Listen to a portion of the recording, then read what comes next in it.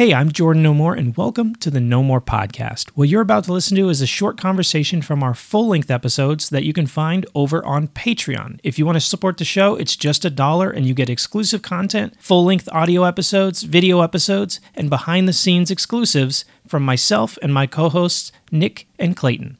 If you want to check that out, go over to patreon.com/no more podcasts. Enjoy the show. I've been wanting to try this anyways, so I was really curious about doing solo episodes. I'm going to give it a try. I'm not sure if this is the right fit because I feel like I do better with a group, with someone to volley off of, especially Nick and Clayton. They're my friends, and obviously we have a history that makes it just easy to wing it and riff and, go back and forth. But anyways, today on the No More Podcast, we're talking about David Fincher.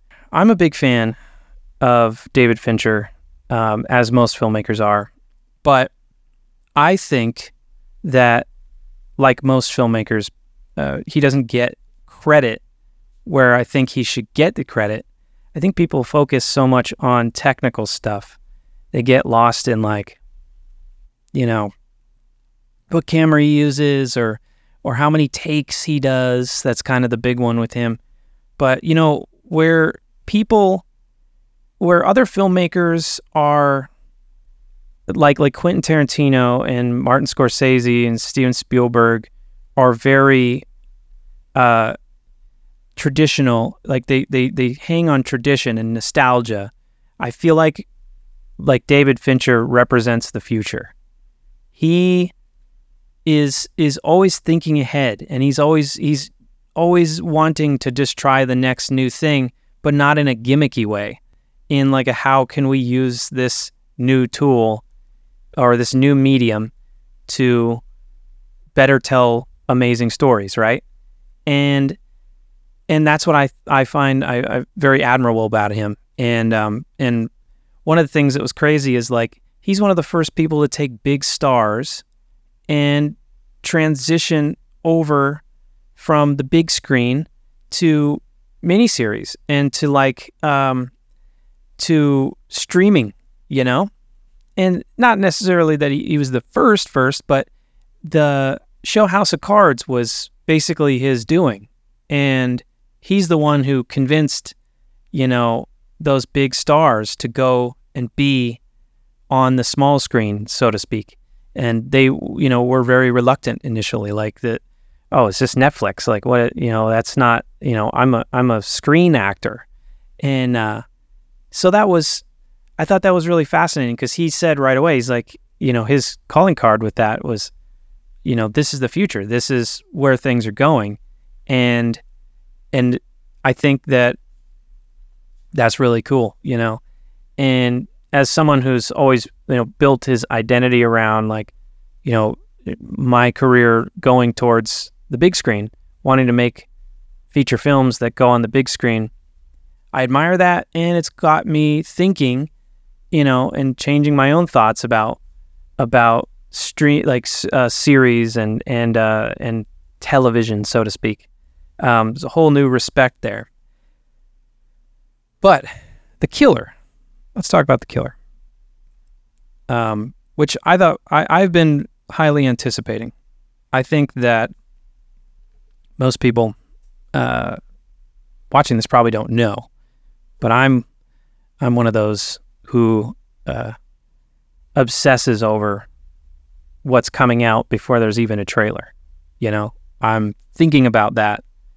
I'm reading about the movie that's being made. There's nothing even filmed, and this is one of them that I was really highly anticipating because it was I think, to be David Fincher's comeback, if you will. Not to say that he went anywhere, but he was he made Mank, and it was Oscar nominated. So it's not like it was a bad movie, but in the lineup of his filmography, Mank was kind of out of left field. It didn't feel like a Fincher film. And it was very slow. It was black and white. And it was it was it just didn't have that like dark sentiment that I think his other filmography, covers. The things that get, when people think, oh, I'm going to go see a David Fincher film, this is what I'm going to expect. But and I don't know the whole story, but I do know this. I know that David Fincher's dad wrote the screenplay for Mank, and I can respect that he wanted to make a film for his father. I think that's what it's about. I think that film was for his dad, and it was a great departure if you're going to have a massive departure from your aesthetic. It's like if Wes Anderson made a fucking, gritty war film. But I can appreciate it, but I digress.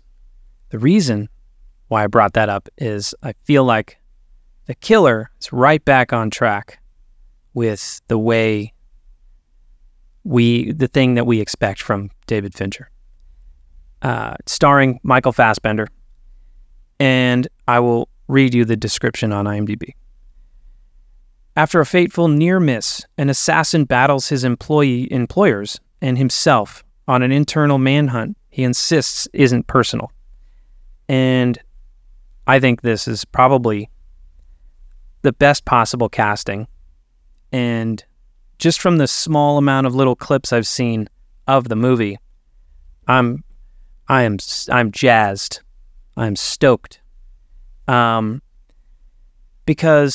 I just love this type of movie. And the funny thing is that I think David Fincher has like carved out an aesthetic and a style for himself that, just like how anyone could point out tropes of Wes Anderson movies or tropes of Martin Scorsese films, and David Fincher is on that category, but his is more about an aesthetic, just the way it feels within the story and the way it looks, the tones, the hues, the camera movement or lack thereof. But the funny thing is that there are so many filmmakers of varying degrees of their careers who have tried to emulate that, catch that lightning that Fincher has created, essentially. And I think they've all failed. I think everyone that's ever tried, you can either kind of tell that you're looking at someone who's trying to do Fincher, or you can tell that they failed. When they do it, you're like, oh, this just isn't right. There's something missing. One of those people, and I'm not knocking that he's not a great filmmaker. He's not great. He hasn't made great movies. Is Ben Affleck, and he's admitted in the interviews. He's like, whenever I go to see, or whenever I go to direct a new movie, I always rewatch Seven, and I try to make my movie feel like Seven, and I think he misses. I think he's definitely good and he makes his own thing, but there's just something to be said about the importance of the presence of a director, even though they're not directly touching most anything in the movie. They're just influencing the way the story is told. And I think about too, there's a quote that it was David Fincher who said, directing a movie is like making an oil painting, and the canvas is like 100, yards away, and you have 300 people holding the paintbrush for you. And that's really amazing to think about. It's very accurate because it feels like that when you get on, you start to make a bigger project. It feels like you have no control.